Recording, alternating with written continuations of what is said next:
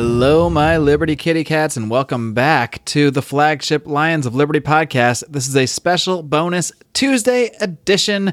As many of you may have noticed, I've been doing a lot more content while I'm at home here in California on coronavirus lockdown. I've been doing a lot of live streams on Facebook, so make sure you follow the Facebook page, facebook.com/Lions of Liberty. And what you're going to hear today is a live stream I conducted last week with Matt Erickson from Wealth, Power, and Influence with Jason Stapleton. He has been on top of this coronavirus stuff since long before I heard anybody really sounding the alarm or really thinking this was going to turn into something huge that really affected our lives. So I wanted to bring him on to talk about that. And also we got into a lot about the libertarian response to this coronavirus and how libertarians should be looking at things going forward and marketing themselves, and really turned into a great conversation. Before we get into it, I want to make sure you know about our efforts to help with DonorSee's response to coronavirus. I just posted an update yesterday with Gret Glyer about two of the great projects we funded. And all you really need to know right now is to check out DonorSee.com/coronavirus to see all the great work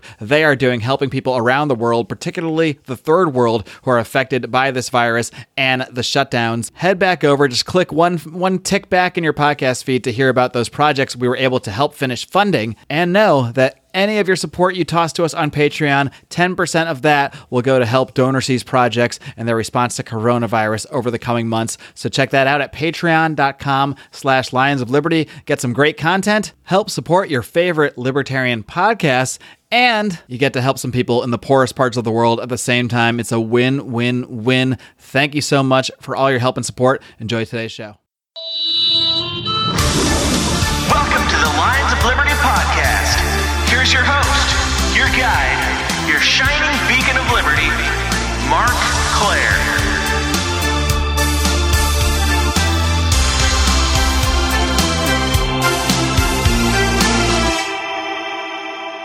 I'm here live with Matt Erickson from Wealth, Power, and Influence with our friend Jason Stapleton. Matt, what's going on, man? Nice to digitally meet you. We were talking before the show. It's funny that we're just meeting now over this Zoom chat and live on Facebook when you've been out here in LA for a while already. Yeah, this is our very first conversation. Yeah. It's a big city, though. It's bigger than people think. It's not like it's not a small neighborhood here. Oftentimes trying to go meet up with people. I know Jason's had a couple of meetups that I just couldn't make it to because I work a weird schedule. Well, I used to work a weird schedule. Now I work a weirder schedule where I don't have any schedule except my own. So that's the best kind of schedule. One of the many effects of the coronavirus. Yes. I was just going to say, I moved down here from Seattle, and in Seattle, traffic is bad in Seattle. Like if you're trying to get somewhere, it's difficult during rush hour, and it's genuinely bad. But here you have bad traffic and like ridiculously long distances. Right. So you can't even, I know everyone gets tired of hearing people in LA talk about traffic, but it probably should be one of the modern wonders of the world. Well, it's one of many problems that I think would work itself out much better in a much more free society. Maybe we can just talk about the traffic, and maybe we can talk about something besides coronavirus for a second. I mean, how do you think that we'd be looking at traffic and things like this in a world where we did have quote unquote private roads, where we did have that libertarian society, more libertarian society perhaps of less centralized ownership, when there wasn't federal money going to the roads, where there wasn't state money going to the roads, where there wasn't city money going to the roads, because as we know, all this creates incentives that go in weird directions that things might not go where the market really allowed to take shape. Yep. It's the centralized nature of the cities that we have is a product of the industrial era and the large mega corporations and the huge industrial companies that were created through that time, which was kind of part of that was a natural evolution of technology, but we've hit a kind of a threshold, and it's like we're graduating, we're coming back down as companies are starting to get smaller and smaller. And the big monstrous like manufacturing warehouses and stuff, like you don't have as many of those anymore. So it doesn't really make sense to have everything as tightly centralized as it is now. I remember a guy, Anthony Samaroff from the Scottish Liberty podcast. Yeah, he did a friend of the show. He's a good guy. He did a show a couple of years, probably 5 years ago now, where he talked about how actually the nature of traffic and stuff that we have now, the way that the roads are set up is actually much worse for the environment because of the inefficiencies that it creates, the fact that much more travel could be done via rail, and it would be much more efficiently accomplished, and it wouldn't be as much emissions and everything. So we're by centralizing everything, there's a lot of negative externalities that come from that. I mean, out here in LA in the 50s, and I'm doing this off the cuff. I don't know the exact specifics of the story, but I think here in LA there was a trolley system at one point. I just made up the 50s too. I don't even know what decade this was, but I swear it's a real story. Someone that wanted to do research. Yeah, there was a trolley system in place that got a lot of people around. It was popular, but I guess there was like car lobbies that kind of went in and kind of got that shut down, and of course pushed more people to the road. So I mean, there's so many different ways that through the state and through the companies and lobbyists that use the state to craft things towards the way that helps them profit the most, kind of just changes things to the point that it's hard for people even to envision society a different way. We kind of just take things for granted as they are, as if they've always been a certain way, because for many of our lifetimes they have been a certain way. For all my lifetimes, the roads have been done the way they've been done. But that it really speaks to a lack of imagination in many ways. I mean, it's hard for many people to envision the world anything other than exactly the way it is. But oftentimes there's wake-up calls, like right now, what we're seeing right now with coronavirus and all the effects that are going on with that. Things never really truly stay the same, and things are always changing. So they're going to change one way or the other. We may as well be imaginative and come up with some good libertarian solutions to at least have some answers, even if people don't want to listen to them. At least have some answers to these problems when they arise. Yeah, I love the idea of libertarian solutions versus, because I think libertarians tend to spend a lot of their time just talking about all the problems, and they don't bring a lot of good solutions to the table. I think like the phrase that always comes to mind, that's a little cheesy, but it would be make libertarianism capitalist again.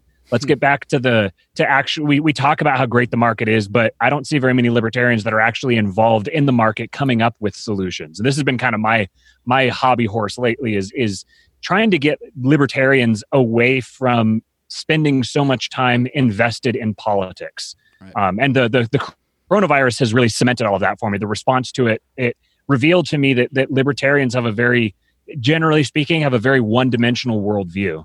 And I say this as a libertarian. It's something I'm recognizing about myself and then realizing, hey, I've got this issue, and I'm recognizing a whole bunch of other people do too. Yeah, we got a comment here on the Facebook that from Hill Kirby. He says, "Go to Philippe's and you'll see the old rail maps. Philippe's is an awesome place by Dodger Stadium where they have awesome like French dips, I believe." And I probably have seen them in the past and not really thought much about it. But next time I go, if there's ever baseball again, if we ever have live events or anything like that again, maybe I'll just have to go. Or if we ever have restaurants that we're allowed to sit in again, I don't know. I can't. Every time I have one of these conversations about what's going on right now, I listen to myself as I speak, and I can't even believe I'm saying some of the things I said. I mean, I went on Jen the Libertarian's show the other day, and somehow I was talking about what we're allowed to do here in LA and in California, because we have some stricter clampdown rules than they do there in Georgia. And I was saying, I'm pretty sure we're allowed to go walk our dogs. And then I started thinking to myself, this is insane. I'm really having an actual conversation where I'm thinking out loud am I allowed to walk my dog? I'm pretty sure I'm allowed to walk my dog. I mean, it's an absolutely mad world that we're living in. And you're one of the people that I saw in the libertarian sphere kind of sounding the alarm on this, at least the seriousness of this a lot earlier than a lot of people were seeing. I mean, I remember, I know you've been talking about this on Wealth, Power, and Influence a lot, but I remember you also posted one day something about, expect lockdowns soon. And I was like, oh, come on, really? Lockdowns? I don't know. Maybe he's exaggerating. And I think 2 days later, they made the announcement in California that they were locking the state down until April 19th. That's, of course, the card is always subject to change, and I have a feeling that card is going to change, sadly. But what was your first early inklings on this? When did you first get a sense that this was going to be something both perhaps medically serious, but also serious in the response that we're going to see at the government level? When I started realizing that it was going to be serious economically was probably mid-February, something like that. And it's because I spend the majority of my time on Twitter, actually, not Facebook. And there's a dynamic for the people that spend a lot of time on Twitter. You realize that everything that happens on Twitter happens on Facebook, maybe anywhere like 18 to 48 hours later.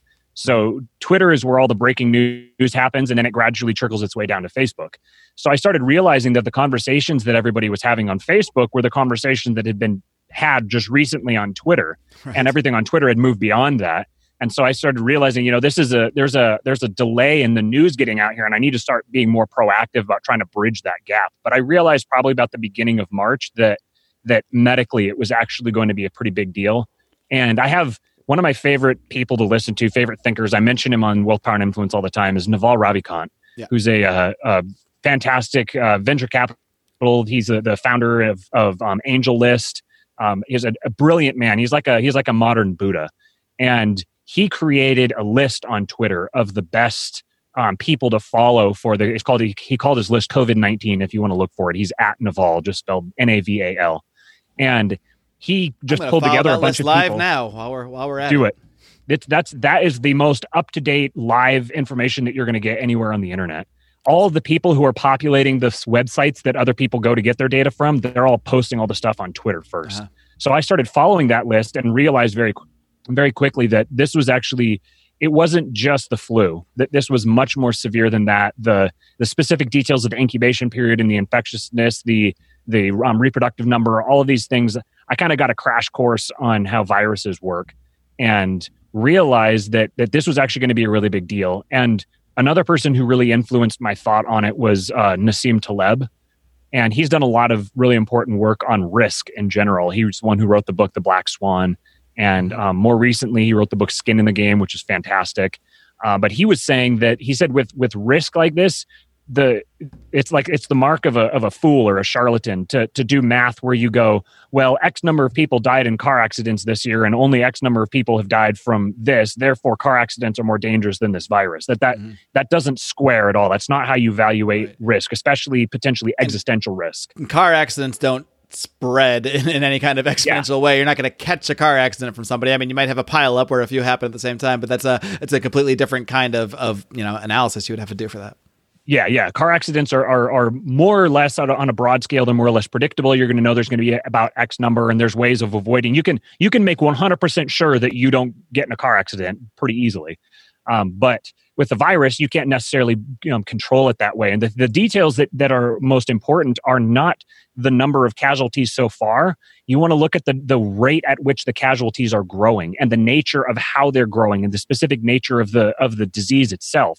And the fact that in this particular case, the disease could take first they said up to 2 weeks to start showing symptoms, but then there was some evidence it could be up to 4 weeks before you start showing symptoms. Wow. And you can be contagious that whole time. So that means it's very, very difficult to control because you have people who don't know that they're sick who are out infecting other people. But then once you get sick, then the average person who winds up in the hospital, which was something like anywhere between 5 and 15% of the people who were infected, end up being in the hospital for a long time. So it's not like you just go to the emergency room, get some medicine, and you go home.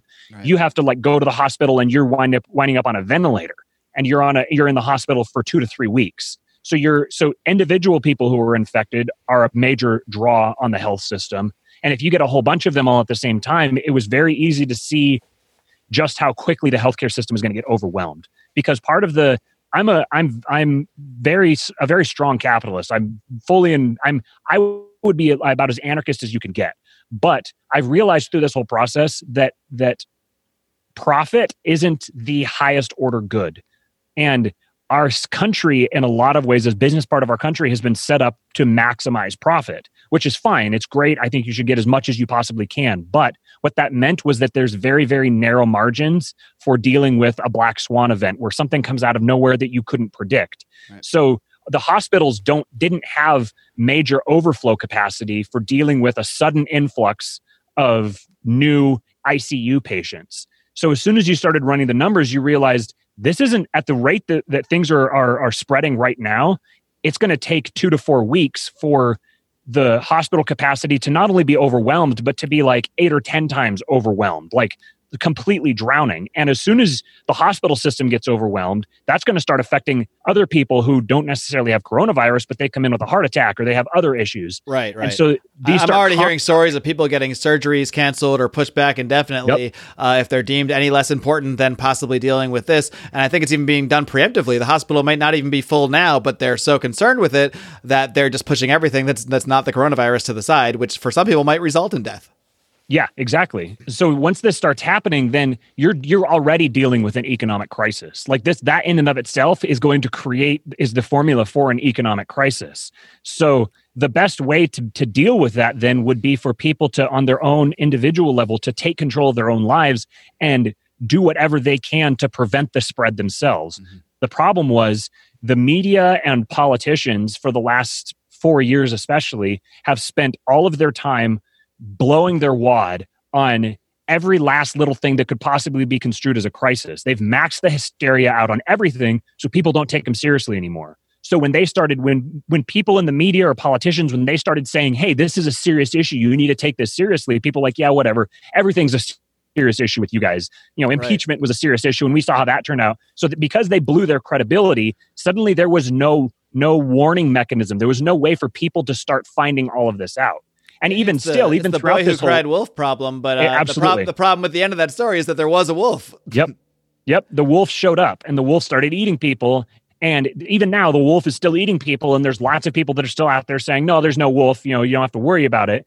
And I on one hand, I'm sympathetic to them. Like I understand why they think that, because I detest the corporate press. And as Michael Malice says, the corporate press is the enemy of the American people. And I believe that now more strongly than ever.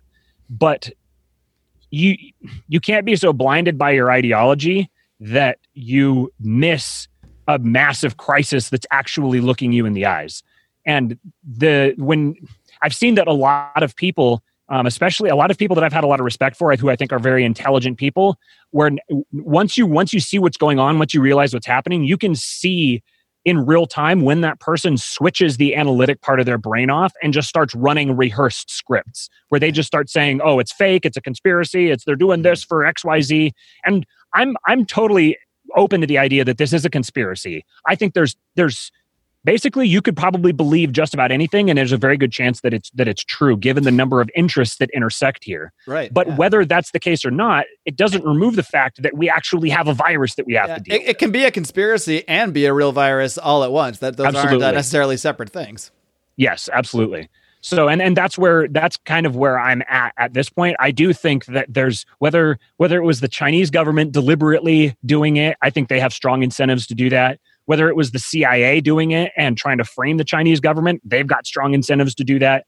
There's lots of people who have strong incentives to do it. And I think whether it was done deliberately or not, there's no question that no one's going to let a good crisis go to waste, that they're going to use this opportunity to ram through a bunch of stuff and to take away a bunch of liberties. But the thing is, you can't focus on that and act like the virus isn't there, because if you, like what I've been telling people is they're like, oh, what's going to happen to our liberties? And I was like, well, I hope we have the luxury to worry about that. Because if this virus goes through, if people don't do anything, it was going to be really, really ugly. It was going to be the worst public health crisis in world history, no questions asked, just because of the specific nature of the virus. Fortunately, people started doing things. And my approach to this has been, let's get through this virus. Let's do whatever we can to get through the virus, figure out how to develop herd immunity or whatever it is we're going to do to get through it, and then worry about the loss of liberties later on. And I understand why libertarians freak out when they hear that. They're like, oh, because loss of liberties is the biggest thing in the world. But I want us to have the luxury to worry about our loss of liberties down the road. So let's get the virus taken care of, and then we'll worry about everything else. And I think a lot of people might have concern with that attitude is they might say, well, the problem is this virus might not go away, not in the traditional sense anyway. It might be something that comes back seasonally. Maybe they'll have a vaccine or better treatments by then. But in the larger sense, the idea that the government can take these powers and take these liberties so easily, with not only without resistance, but with a lot of people cheering it on, that even if it's not this particular virus, the next time there's any virus, whether it's more serious than COVID-19 or less serious, regardless of what it is, that the government will just instantly input these same things and say, well, this is what we did last time. Either it worked then or maybe we didn't do enough last time. Either way, I think they can use this experience to justify taking more and more and more as they go. And as I see people around me, not just accepting it, but and I'm not saying we shouldn't accept it from the private sense, because one thing I saw, I think about a week before the mayor, or not the mayor of LA, but the governor of California issued the safer at home order. Most private companies in my industry and others had already canceled their productions, had already sent people home to work remotely. I can't do what I do where I work here in Culver City anywhere but on site. So I was still working, but we were essentially working with a skeleton crew. We were all sort of practicing social distancing to the best we could. And this was all without any government telling us to do anything. As always, it seems that the government is kind of lagging behind with their orders. But I guess the concern that many would have with the idea of just getting through this is that A, we might not get through it in any kind of reasonable amount of time, and B, by the time we get through it, how many of our liberties are so far gone that we can't even fight back anymore. Yeah, I fully believe that that's a major issue. Like that's something, what you described is absolutely going to happen. To the extent that the government can get away with it, they're going to do that every single time. So the thing here is that we can't treat the responding to the virus and combating government overreach as a zero-sum game where it's one or the other. And people that are afraid of the government response, who don't take the virus seriously, because of the nature of this problem, by going out and downplaying the severity of the virus to try to bolster your case that the government is overreaching, you're causing active harm. Because people who are on the fence, who, especially if you're someone with a high profile, like I absolutely adore Ron Paul, but I was so disappointed to hear his take on it. Because if, especially someone who's a very high profile, who has a lot of influence like that, if you come out and you downplay the virus and it turns out that the virus is worse than you thought, then your actions could directly influence someone to take actions that will affect their lives, that will negatively affect their lives. Right. And I think if the problem, and this is where it ties directly into what I was talking about with libertarians before, and this has been my thought on libertarians all along here, is that if the problem is going to be solved, it's not going to be solved through politics. It's not going to be solved by you yelling about how bad the government is, by going and posting on Facebook about the government being bad and taking away all of our liberties. But honestly, screaming about the roads for 20 years, that changed the road system, didn't? Yeah, exactly, right. No, that didn't happen. If anything, it just makes you look, you're feeding into the libertarian stereotype, where libertarians are the heartless, corporation huggers who don't care if people live or die. You're just feeding into that. And it doesn't matter whether that's true or not. If that's people's perception of you, then it is true, because perception is reality where this type of thing is concerned. So if this problem is going to be solved, it's going to be solved technologically. And this is the message that I want people to hear. I want people to hear that solving the government problem is not a political problem, it's an engineering problem. The government is an arcane technology that has overstayed its stayed past its expiration date, and it needs to be replaced. It needs to be updated. Yeah, very much so. And it needs to be updated. It needs to be replaced with superior technologies. The problem is, right now, we don't have a lot of those technologies that are going to replace it. I think blockchain is an area with a lot of potential. And sidebar, I think that this is going to be, with all of these people stuck at home and focusing on technological issues, I think we're going to see an absolute explosion in technological innovation over the next several months. But back to the main point, I think that if the problem is going to be solved, it's going to be solved through technology, which means people need to be taking all of that energy that's focused on yelling at the government, and they need to invest that in trying to come up with ways to actually solve the problem. Yes. And if you don't think that the virus is a big deal, then I mean, I don't know what to tell you, but please quit trying to downplay it, because you're not accomplishing what you think that you're accomplishing. It's like people think if they downplay the virus, then people are going to be like, oh, actually, yeah, the virus isn't so bad. Oh, bad government. They're not going to do that. They're not going to become libertarians, and they're not going to start advocating for your liberties overnight, because even if you somehow convince them the virus isn't as bad as people make it out to be. It'll just go right back to the status quo, where they're just like, okay, we're back to my normal politics. So this is where the thing with that I think libertarians need to learn is how to connect with people. This is, and I'm preaching to the choir here, because I tend to be very low empathy myself. And if you listen to Jonathan Haidt, he actually evaluated the brains of liberals and conservatives and libertarians. And one of the things he came away with about libertarians is that they're fundamentally contrarian and they're low empathy, and those things kind of go together. Mm-hmm. But you can learn how people are wired. You can evaluate people behaviorally as if it was just like an organism. Like you might go study ants and see how ants behave. You can do the same thing to people. You can learn how people work. You can learn how they're wired. And using empathy then is a very pragmatic thing to do. Because if you can figure out how people are wired, then you can figure out how to communicate with them in the right way to get them to do what you want. The problem with libertarians is that they're low empathy, so they don't do that very well. So libertarians have all the right ideas, but they have a breakdown between how to actually communicate those ideas to other people. I mean, just think about any other problem, how you might want to approach communicating with besides the virus. Let's say someone is just concerned for the poor. Well, what method is going to convince them more to your way of thinking? Is it going to be if you say, being poor is not a problem, people can just work and get their way out of it, it doesn't matter? Or if you say, yeah, I totally understand, I share your concern, here's why adopting a more libertarian solutions would really help the poor even more. Here's how state government policies are actually hurting the people, and that's why I believe this way I do. I mean, just forget even the words I'm saying, just the approach to someone. One, you're being combative with someone and telling them they don't matter, you don't care what they're thinking, and others, the other way, acknowledges that what their concern, even if you don't agree that the concern as much as a concern as they do, that doesn't matter, because the solution should still be the same, even if it's a smaller concern, even if it's a bigger concern, whatever their level of concern is of the virus, you can still present the same solutions and the same positive image.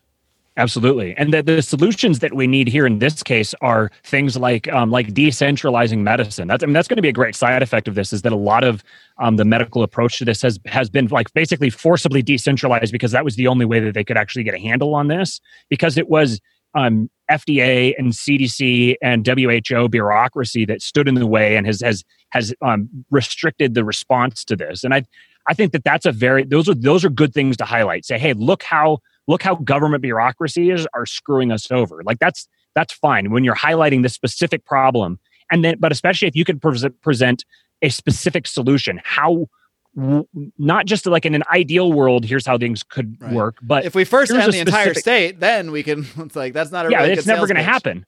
Yeah, it's never. This is another libertarian thing, and it's a lot of conservatives do this as well in politics, where they look at they survey the field in front of them, and then they abstract away, and they say, okay, now let's say in an ideal world, things would be like this. Therefore, I'm going to act as if the world is my ideal world. Mm-hmm. And it's like, that's where the thinking just ends. It's magically things are just going to change. But you have to deal with the real world as it is. And you have to evaluate your specific actions in the real world and the specific consequences that those actions are going to have. And that's where empathy comes back in, where you realize how people are wired, and you understand it doesn't matter what I intend. It doesn't matter whether I'm right. What matters is how other people perceive me and how other people are going to react to me. And if you study humans long enough, then you can start to predict how they're going to act, and you can hack their behavior to achieve the ends that you want. How do we break through this problem where there is such widespread distrust of the mainstream media? There is such widespread distrust of the government, to the point that, like you said, I think that's one of the reasons that we are where we are, regardless of how much of a threat or not someone thinks it is. Either way, I think we'd be way more prepared were people able to actually trust what was being told to them. And I think even now, I mean, I think the virus is a real threat in many ways. I think that's pretty obvious at this point. Due to both the health reasons and the government response, I think they're kind of working hand in hand to both cause damage in their own ways. But how do we find a way where we can move forward and sort of, I don't want to say regain that trust in those systems, because I think those systems are archaic and should go away. But how do we find a way as a society, I hate to say as a society, but find a way as individuals and voluntary groups to sort of communicate when there are real tragedies, and try to organize in a decentralized sort of organizational way for big events and big disasters like this, when there is so much distrust with the current systems. Like, what's the sort of libertarian replacement for the mainstream corporatized media, which is really hard to distinguish from government at this point anyway, and from the government itself? How can we kind of present another view and actually get people thinking critically and not just blindly trusting or mistrusting what they hear? That's a huge question. There's so much. And I don't expect you to have all the answers here today. But it's solve it, Matt, please. This is the area that I find the most fascinating, is coming up with the solutions that will replace the current subpar options that we have. The reason that the government, and when I say the government, I'm meaning the whole institutional bureaucratic state, which is, this would be corporate press. You could even include Hollywood, because it's been so thoroughly infiltrated at this point. This whole thing, how do we replace that? Well, for one thing, to replace something, you have to have something to replace it with.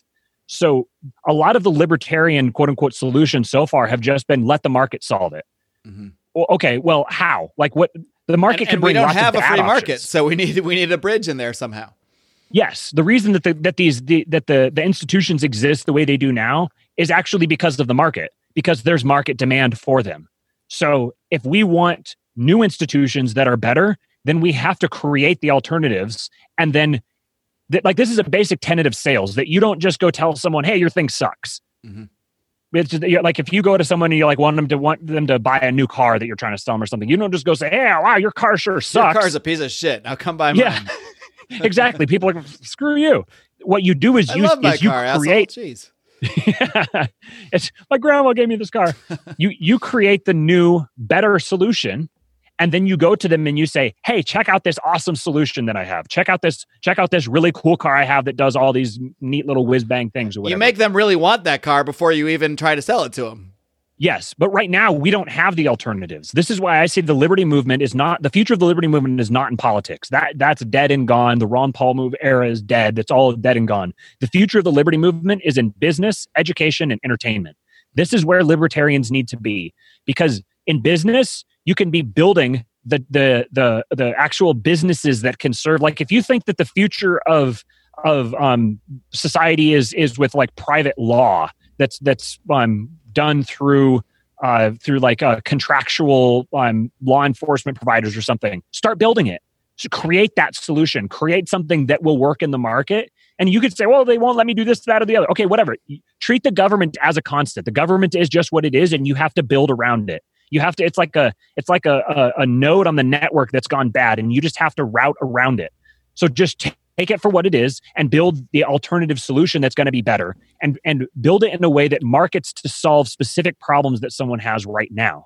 Then that would be business, and then education and entertainment kind of are on two halves of the same coin. It's like like what we're doing right now is a form of education and a form of entertainment. Yeah, I would call us edutainment. Edutainment. Yeah, I like that. Edutainment. That's what I try to achieve with Lions of Liberty. I like to help people learn about new things, think about things in a new way, and hopefully do it in an interesting way, not in an NPR, 3-second soundbite, here's some jingles in the background, go to another soundbite, really dry kind of way.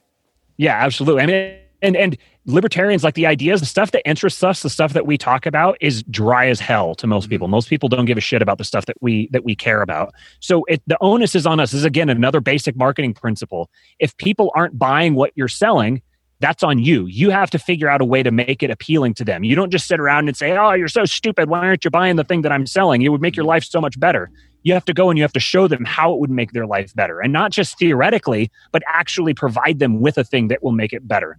So this is where, so things like the Babylon Bee, honestly, is fantastic. That's brilliant. The fact that they've gotten into the mainstream is fantastic, because the power of satire, the power of humor is so good. But then this is the silver lining to all of this is that, to this whole coronavirus thing, is all of these people are stuck at home now. They're looking for content. So if you're passionate about your ideas, then start a YouTube channel, start a podcast. So do something to start getting your ideas in front of people and come up with ways to make it interesting, and don't think of stuff, like, don't just tell them the stuff that you're interested in.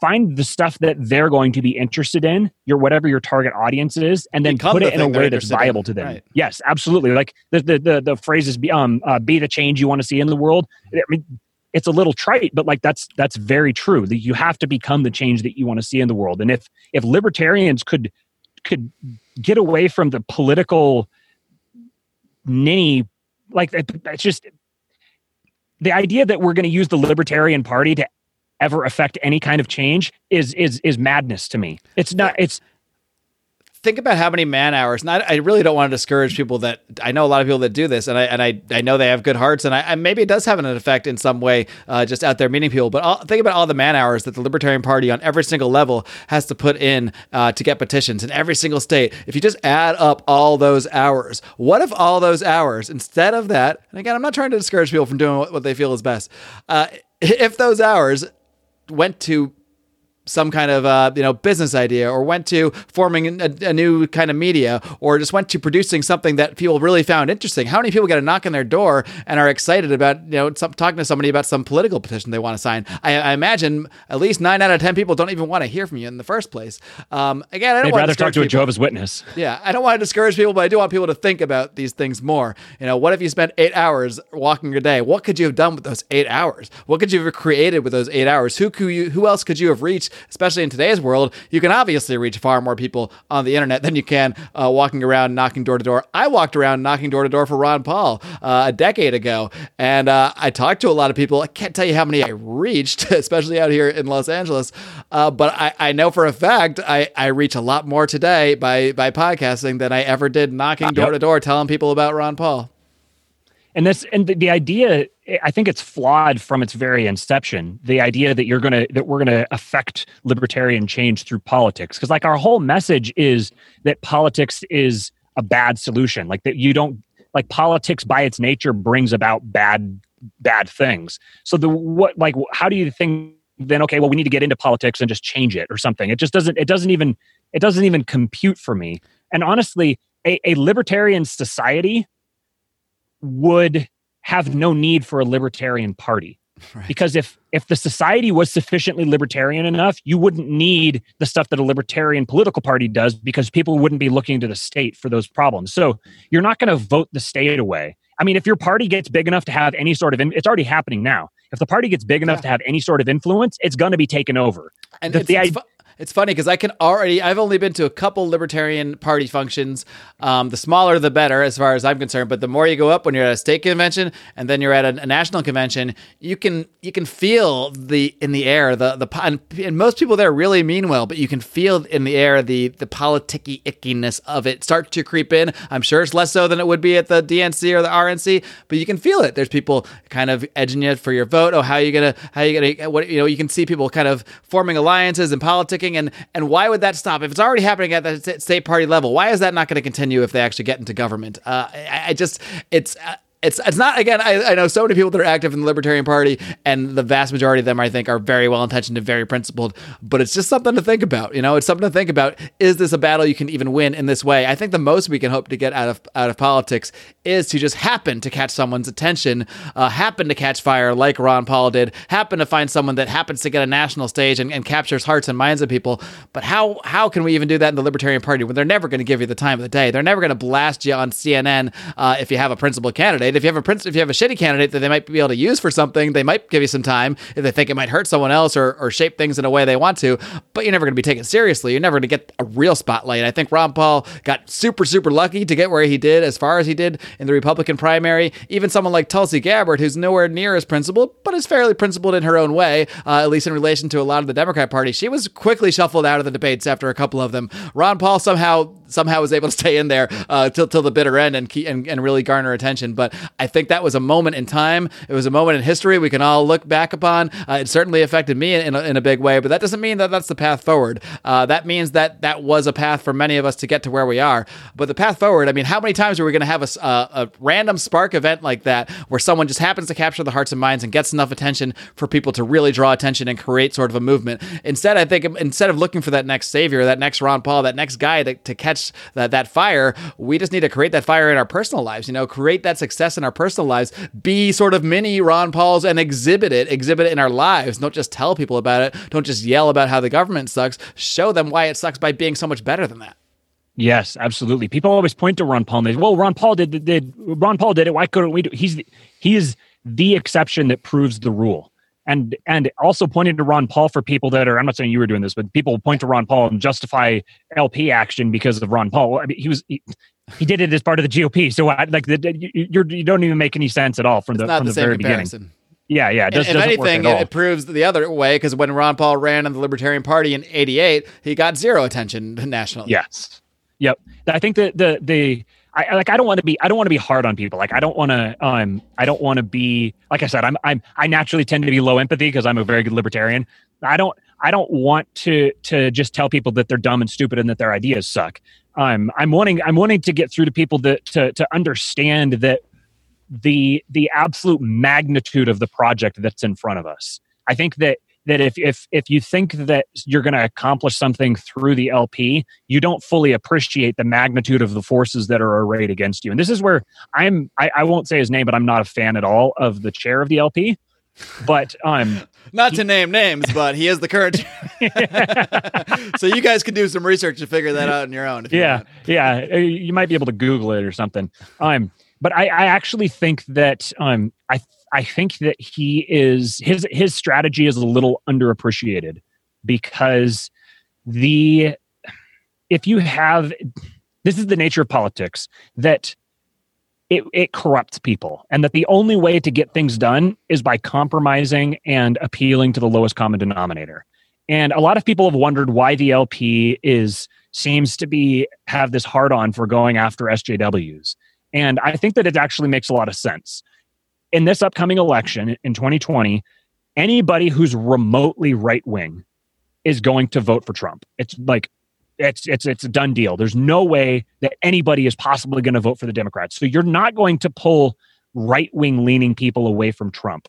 But the Democrats have showed their ass so completely for the last 4 years that there's a good chance that you might be able to pull disenchanted progressives away from the Democrats. And politics is a numbers game. It's literally just a numbers game. A political party is not a platform for evangelism. A political party is an organization that is in the business of winning battles. Politics and war, I can't remember who said it, but politics and war are a continuum. We haven't eliminated war. We just call it politics instead. And it's a war where the armies just show up and you count whoever has the most people, and the army with the most people is the army that wins. This is the nature of politics. So you don't have the luxury of principles in politics. I've said before that in politics, principles are just decorations for dead men. It's great. People will give you laudits for having been such a principled guy, but you will never accomplish anything because of the nature of the game. So if you're going to be involved in politics, then you need to be involved in politics pragmatically. So there is stuff that if more people vote for the Libertarian Party, there is stuff there's like good stuff that can come from that. Like in this last election, it was the first time ever that the Libertarian Party has covered the spread between the winner and the loser. So this means that enough people voted for the Libertarian Party to change the outcome of the election. So you don't necessarily have to win the election to change the outcome. You can control the outcome just by getting enough people to vote. And in theory, that should make politicians want to cater, or at least somewhat, to libertarian ideas. So if they know they have to take some of that spread in order to win. Exactly. So this is where you can't let the perfect be the enemy of the good. Like I would rather live in I'd rather live with a state that is only 90% bad than a state that's 92% bad. You know, like if I have the choice between a bad state and a worse state, I'll take the bad state. And this is where, again, I was talking about where you abstract this out and you start relating to this ideal world instead of the real world. We don't get the option of a libertarian choice. We get the choice of bad or worse. So if you're going to play on that field, then you've got to take the bad choice. You don't take the third option that doesn't actually exist. It's funny because you on Facebook used Rothbard as your last name, and Rothbard was a big fan of pushing the button, or he would push the button and end the state today.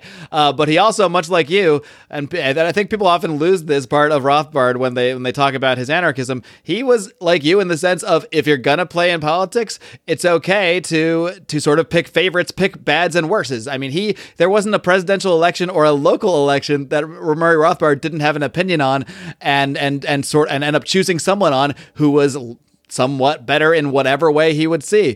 I mean, he would always end up usually supporting the more anti-war candidate, and that would often lead him to siding and sort of caucusing with actual communists and actual socialists because they were also anti-war, and he saw that as the better thing to do if you're going to be involved in politics. Now, a lot of my people, I mean, you were even saying it earlier, like you're not going to get anywhere in politics, so maybe at that point you make the choice, that's not the place for me. But and I sort of agree in the sense that like I would love the Libertarian Party to be, referencing the Dave Smith, Nick Sarwark debate from last year. I would love the Libertarian Party to be what Dave Smith's, more closer to what Dave Smith's view of it is. That would be like ideal for me. I would love to see Libertarian candidates out there saying that kind of stuff, being anti-war, being anti-Fed, talking about the issues that matter to me. But from Nick's point of view, I understand it. I don't agree. I don't like it. I shouldn't say I don't agree with it. I just don't like it. But it does speak to a truth about what politics is. And if you are a political party, you sort of can't avoid, like you said, doing political things. Otherwise, why be a political party? Just be an organization. Just be FEE. Just be somebody that just talks about the philosophy. But once you do engage in politics, that ickiness is part of the game. So either don't engage or acknowledge the fact that you're going to have to get icky and you're going to have to, roll around with pigs. Absolutely. This is where principles actually become an enemy in politics, because if you want to be involved in politics, but you want to stay true to your principles, and you want to you want to make sure everything's libertarian, you want to have a libertarian candidate, what you're saying is that you want the party to be irrelevant. And for me personally, I really don't care. Like I'm just trying to evaluate this dispassionately. If you say we want a candidate who's anti-war and anti-Fed, and that's his platform, then like I fully agree. I would love to be able to vote for a president who's anti-war and anti-Fed. The thing is, there's like 300,000 people in the world that care about that.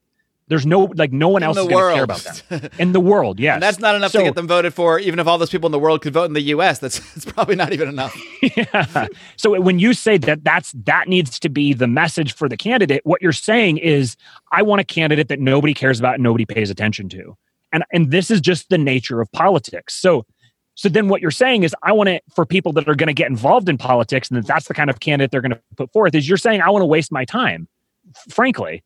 Because you're gonna go throw all this time and effort into putting up a candidate that nobody's gonna pay any attention to, and the world's just gonna go on without you. So this is where, like you said, if you took all of that time and money and you invested it in something else, in something that's actually productive, what could you accomplish? The idea that you need a presidential candidate for evangelism is an old idea. That's not the world that we live in anymore. You can accomplish, like you said, way more through some type of media. Like Michael Malice, I'm sure he could accomplish way more with his platform than he could if he ran as the LP nominee. Sure. Like culture is where change is going to happen. It's going to happen through business, education, and entertainment. And Malice is someone that's able to have progressives and conservatives and all these different walks of life on his show and never talk to them like they're an idiot or a statist or anything like that. He acknowledges everybody's views, gives them space to talk, and still gives an excellent platform, even though he doesn't explicitly always say it that way, for essentially libertarian ideals. I mean, he is an anarchist, and he really, if you listen to what he says, that's what you're getting. But he doesn't do it in a way where he's slamming it down your throat. He does it with wit and humor and the ways that the things that actually attract people to someone. To listen to them. And just imagine if you took all this time, especially right now. I have more time than I know what to do with. That's not true. I have a whole full schedule every single day now during lockdown. But I mean, I'm using the time to improve myself in every single way I can, to improve myself physically, to eat better, to exercise more, to get more outdoors time, even though I can't go to the beach or go to the parks, or a lot of the parks. I was actually at a park today, so they're not all closed. But if we just took all that time you might put into a candidate, all that time you might put to knocking on doors, just to improving yourself, even just to getting new skills, becoming someone in your community that people look up to and respect because of their own success, because of how they treat other people, and becoming that sort of mini successful person, then you can become that Ron Paul to your community and your group, because by example, by showing them, you're not just talking from not to trash anyone that does live there, but not just talking from your mom's basement on your computer about how the government is bad and how things need to be different while you just have the same shitty job you had 10 years ago. If you're improving yourself and improving yourself as a person, people are going to naturally flock to you. You're going to naturally network more. You're going to naturally have more people's attention, because they're a lot more likely to listen to you if you're someone who's successful and contributes in your community, and they see that, than if you're just screaming about how everything's terrible. Absolutely. This is where the name of the podcast where we got it from, the Wealth, Power, and Influence, because the world turns on wealth, power, and influence. This is what happened. If you want to read a really good book along these lines, it's kind of heavy. It's a slow read, but it's The Machiavellians by James Burnham.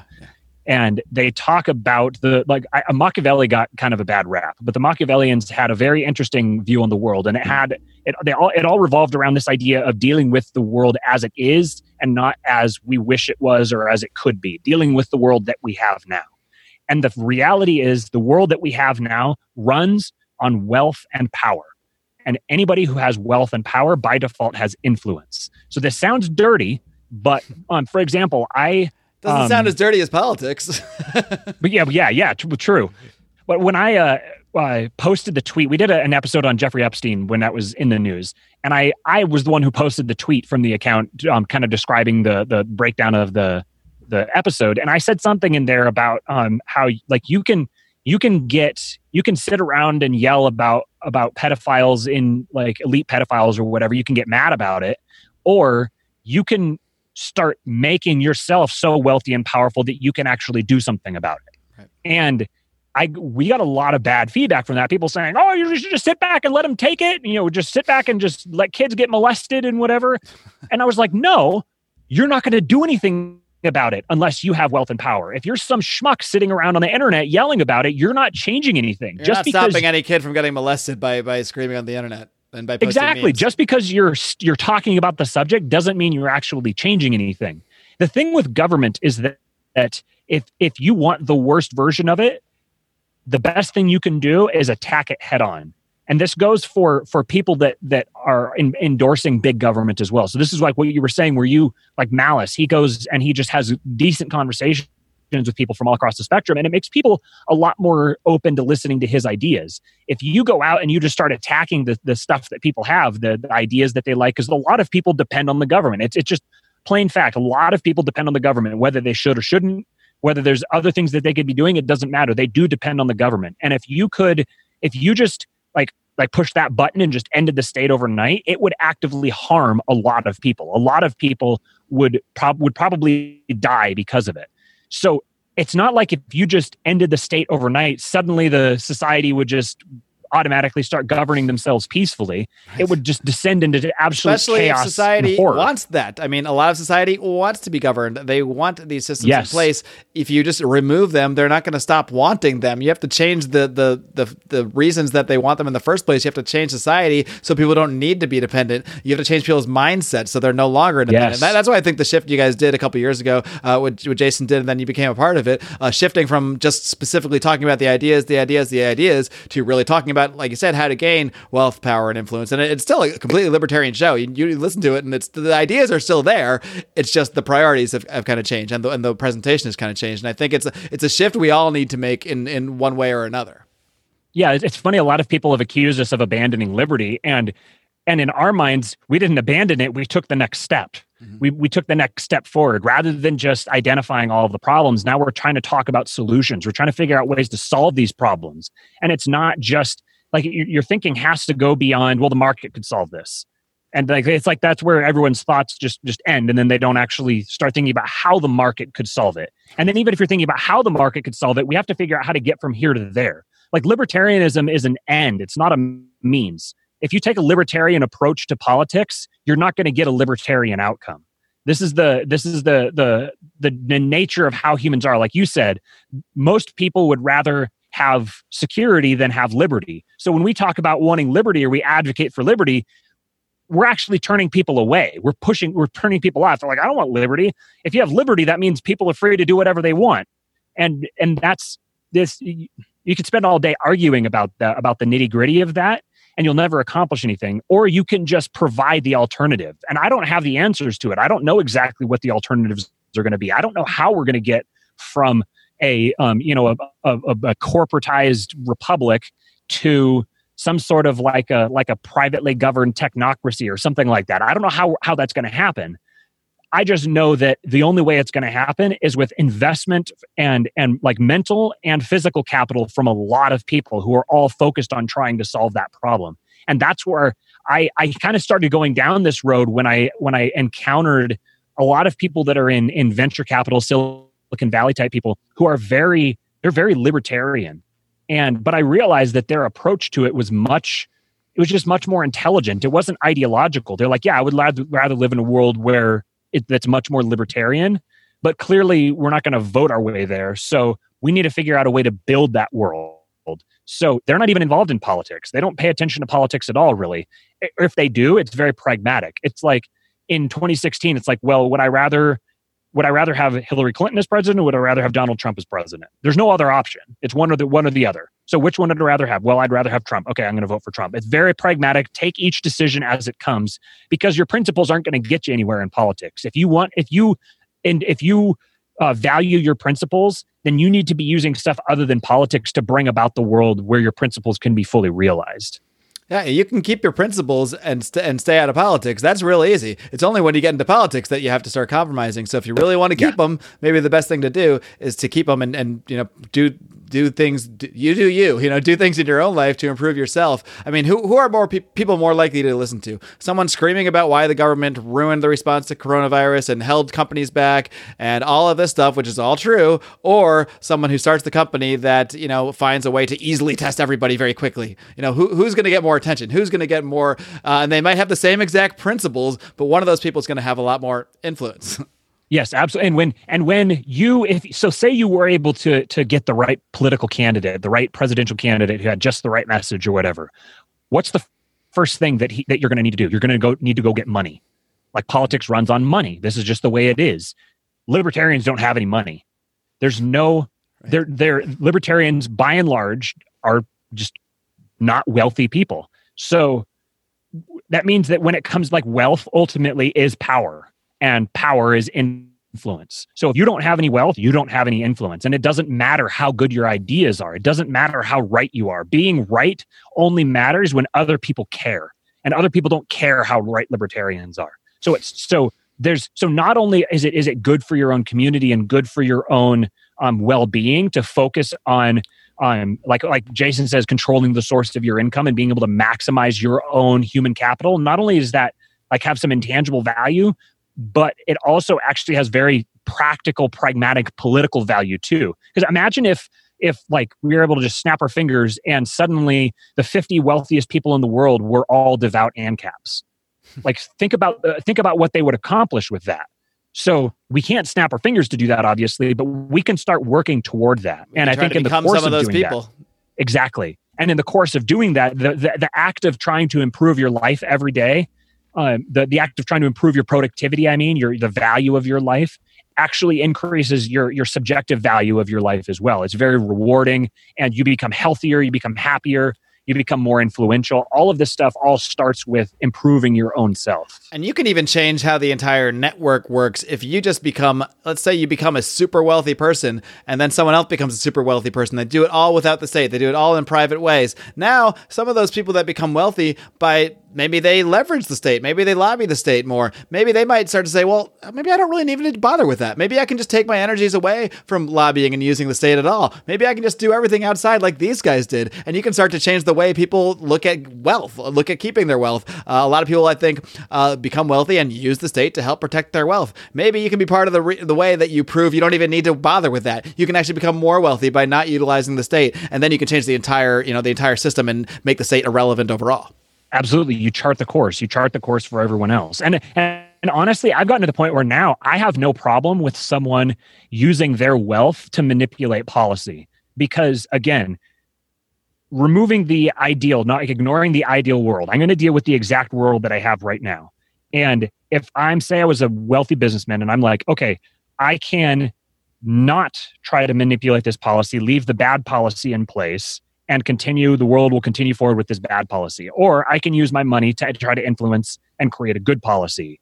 So do I want to live in the world where there's a good policy or the world where there's a bad policy? You can make it very, very simple. And obviously you would rather live in the world with the good policy. Like if you had the choice, would you rather live in, so say you can't eliminate the government. We're going to take that off the table. You get two options. You can either have a large, expansive, totalitarian government, or you can have a slightly less large, slightly less expansive, slightly less totalitarian government. Which one would you rather have? Yeah, I suppose obviously you'd rather have the latter one. Right. Exactly. Do I want to be beat 100 times a day or 92 times a day? I'd rather 0, but if those are my only options, give me 92. Exactly. And that when people say, well, that means you're voting to be beaten 92 times. No, I'm not. I'm voting to not be beaten 100 times. Mm-hmm. And so voting can be very, very pragmatic. And actually it should be pragmatic because that's what's actually going to change things. Well, Matt, I'm glad we could actually turn a lot of this coronavirus into really more of a positive take on things and just providing, just like you're advocating doing, we're trying to provide a different sort of positive take on the philosophy of liberty, how to apply them to our lives here. And I think that's really what you and Jason have been focusing on the last year and a half here. And I think it's an important shift. It's one everyone needs to take into account because the more we look at the state for solutions, whether it's political or otherwise, the more we're going to sort of legitimize that as the way to get solutions. I'm curious, just before we sign off here, where do you see all this stuff going? Where do you see things going, both economically, both with government response to the virus? Do you see these clampdowns or lockdowns getting worse, getting more stringent, whether it comes to trade or travel or just leaving our house? I mean, I can still walk my dog. Maybe I can only walk it once a day next week. Who knows where this is going? Or do you see things kind of ramping down once things calm down technologically? Maybe when there's more of a medical solution to coronavirus, perhaps then as a response to people clamoring for it, we'll begin to get our liberties back, so to speak. I mean, where do you see this all headed in the next few months? Short term, I'm fairly pessimistic. I think things are going to get quite a bit worse. And with that being said, like how much worse it gets depends on how much people resist the government. There's a little counterintuitive. The more that people resist the government response to this, the worse that things are going to get. So for that reason, I would beg people to just bide your time and let us get through this crisis period. Because again, if you want the worst possible government, attack it head on. Start rebelling against it head on. It's going to crack down. So short term, I don't think things are going to be great. I think things are going to get kind of ugly. But then in the long run, I'm very optimistic because I'm always optimistic about human potential. I'm always optimistic about the human spirit because the human spirit is magnificent. It can accomplish so much. And I think that there's one last thing I'll say is that every society is from that book, The Machiavellians. This is the big thing I took away from it. Every society is run by the elites. It doesn't matter how you structure the society, you're always going to have elites, and then you're going to have the plebs. This is the Libertarian Party itself has people that are seen as the elites of the party. Exactly. It's just the nature of it's the way that humans end up sorting themselves out. You always have the elites at the top, and it's the 90-10 rule. Even in that 90 and 10, you're going to have of the 10%, that's going to have a 90 and 10 right. Of that 10, all the way up. So the thing about the elites is that they want to be protected and secure in their power and their wealth. To do that, they need to have the plebs be satisfied and docile. So they have an incentive to keep people from rebelling and keep people from getting out of hand. So that's a pretty powerful force where they're going to want they're going to want to get sports back ASAP because they want people to be satisfied. They don't want that's what keeps people sitting be on the couch and not worried about what's going on out there. So exactly. That's probably a big one. Yeah. And honestly, I would rather have I want it to be as peaceful as possible. So I don't want if people start rebelling and rioting and everything, it's just going to get really, really ugly. Sure. And again, this is like you don't have the option of things not being ugly. It's going to be ugly one way or the other. It's a matter of how ugly it's going to get. So in the long run, I think things are going to be very good because the nature of technology moving forward is that it's decentralizing and it's the more powerful technology gets, the more powerful individual people are. And so every individual person gets more powerful through more technology. So technological innovation is going to continue. And ultimately, I will always bet on the human spirit. Well, Matt, I think that's an awesome positive message to end things on. So I appreciate you taking the time to come and join us. It's great having you on, great having your thoughts on, and I'm sure we'll do more of these down the road. Yeah, sounds good. I'd love to. Take care. Be sure to check out Wealth, Power, and Influence, of course. All right, kiddos, I hope you enjoyed my conversation there with Matt Erickson, providing his perspective on coronavirus. As I said, he's been tracking this thing from the get-go, probably before anybody else I know was really sounding the alarm on things. And I do have to say, I think Matt and Jason are doing an awesome job with Wealth, Power, and Influence, providing a different perspective and not really shoving liberty down people's throats. But if you listen to what they're doing, it's all right there. It hasn't changed as much as the marketing has, but I think the focus is important. The focus on building wealth, on having more power in the sense of having more influence, having more persuasion over people. And at the end of the day, as we discussed, I think the best thing we can do right now, especially with people that find themselves like me with extra time, is to invest in your own skills, to double down on things you're already doing, like I'm doing here at Lions of Liberty, like we're all doing here, promoting so much more content, not just these live streams and these extra public shows. We're also doing extra bonus content. It's the best time ever to join the Pride. Patreon.com/Lions of Liberty. We are almost entirely listener funded. We do have a few affiliate ads, but almost all of the funding of this show does come through Patreon. And And of course, now 10% of that will be going to help DonorSee and Greg Glyer with their coronavirus response. I do appreciate everybody's help and support out there. So many of you have been out here for so long, and we're always getting new listeners. So I hope to do even more of that by doing these live streams, by trying to reach new audiences, and trying to at least bring a little bit of positivity and help people see some of the lights at the end of this tunnel here. I really appreciate your support, guys. Back on schedule tomorrow, we will have Brian McWilliams hitting you up with his weekly shot of comedy, culture, and liberty on Electric Liberty Land, while Odie will wrap things up on Friday with Felony Friday. You don't want to miss a darn thing, my friends. Just like Steven Tyler once said, you don't want to miss a thing. I won't do that again. I'm sorry. I apologize. But also stay tuned to the Facebook feed, facebook.com/Lions of Liberty. I will be doing more of these live streams. I have a couple this week. Today, if you're listening this morning, I'm doing one with Raylene Lightheart of Blast Off. I'm also doing one later this week with a gentleman by the name of Alexander Portelli, who's going to tell us about his experiences trying to import masks into this country. You're going to be amazed at all the roadblocks that are in the way of people just trying to get basic masks. So stay tuned to all that stuff, and they will, of course, eventually be released as bonus podcasts just like this one. And until next time, my friends, you know what I want you to do. I want you to live long and live free.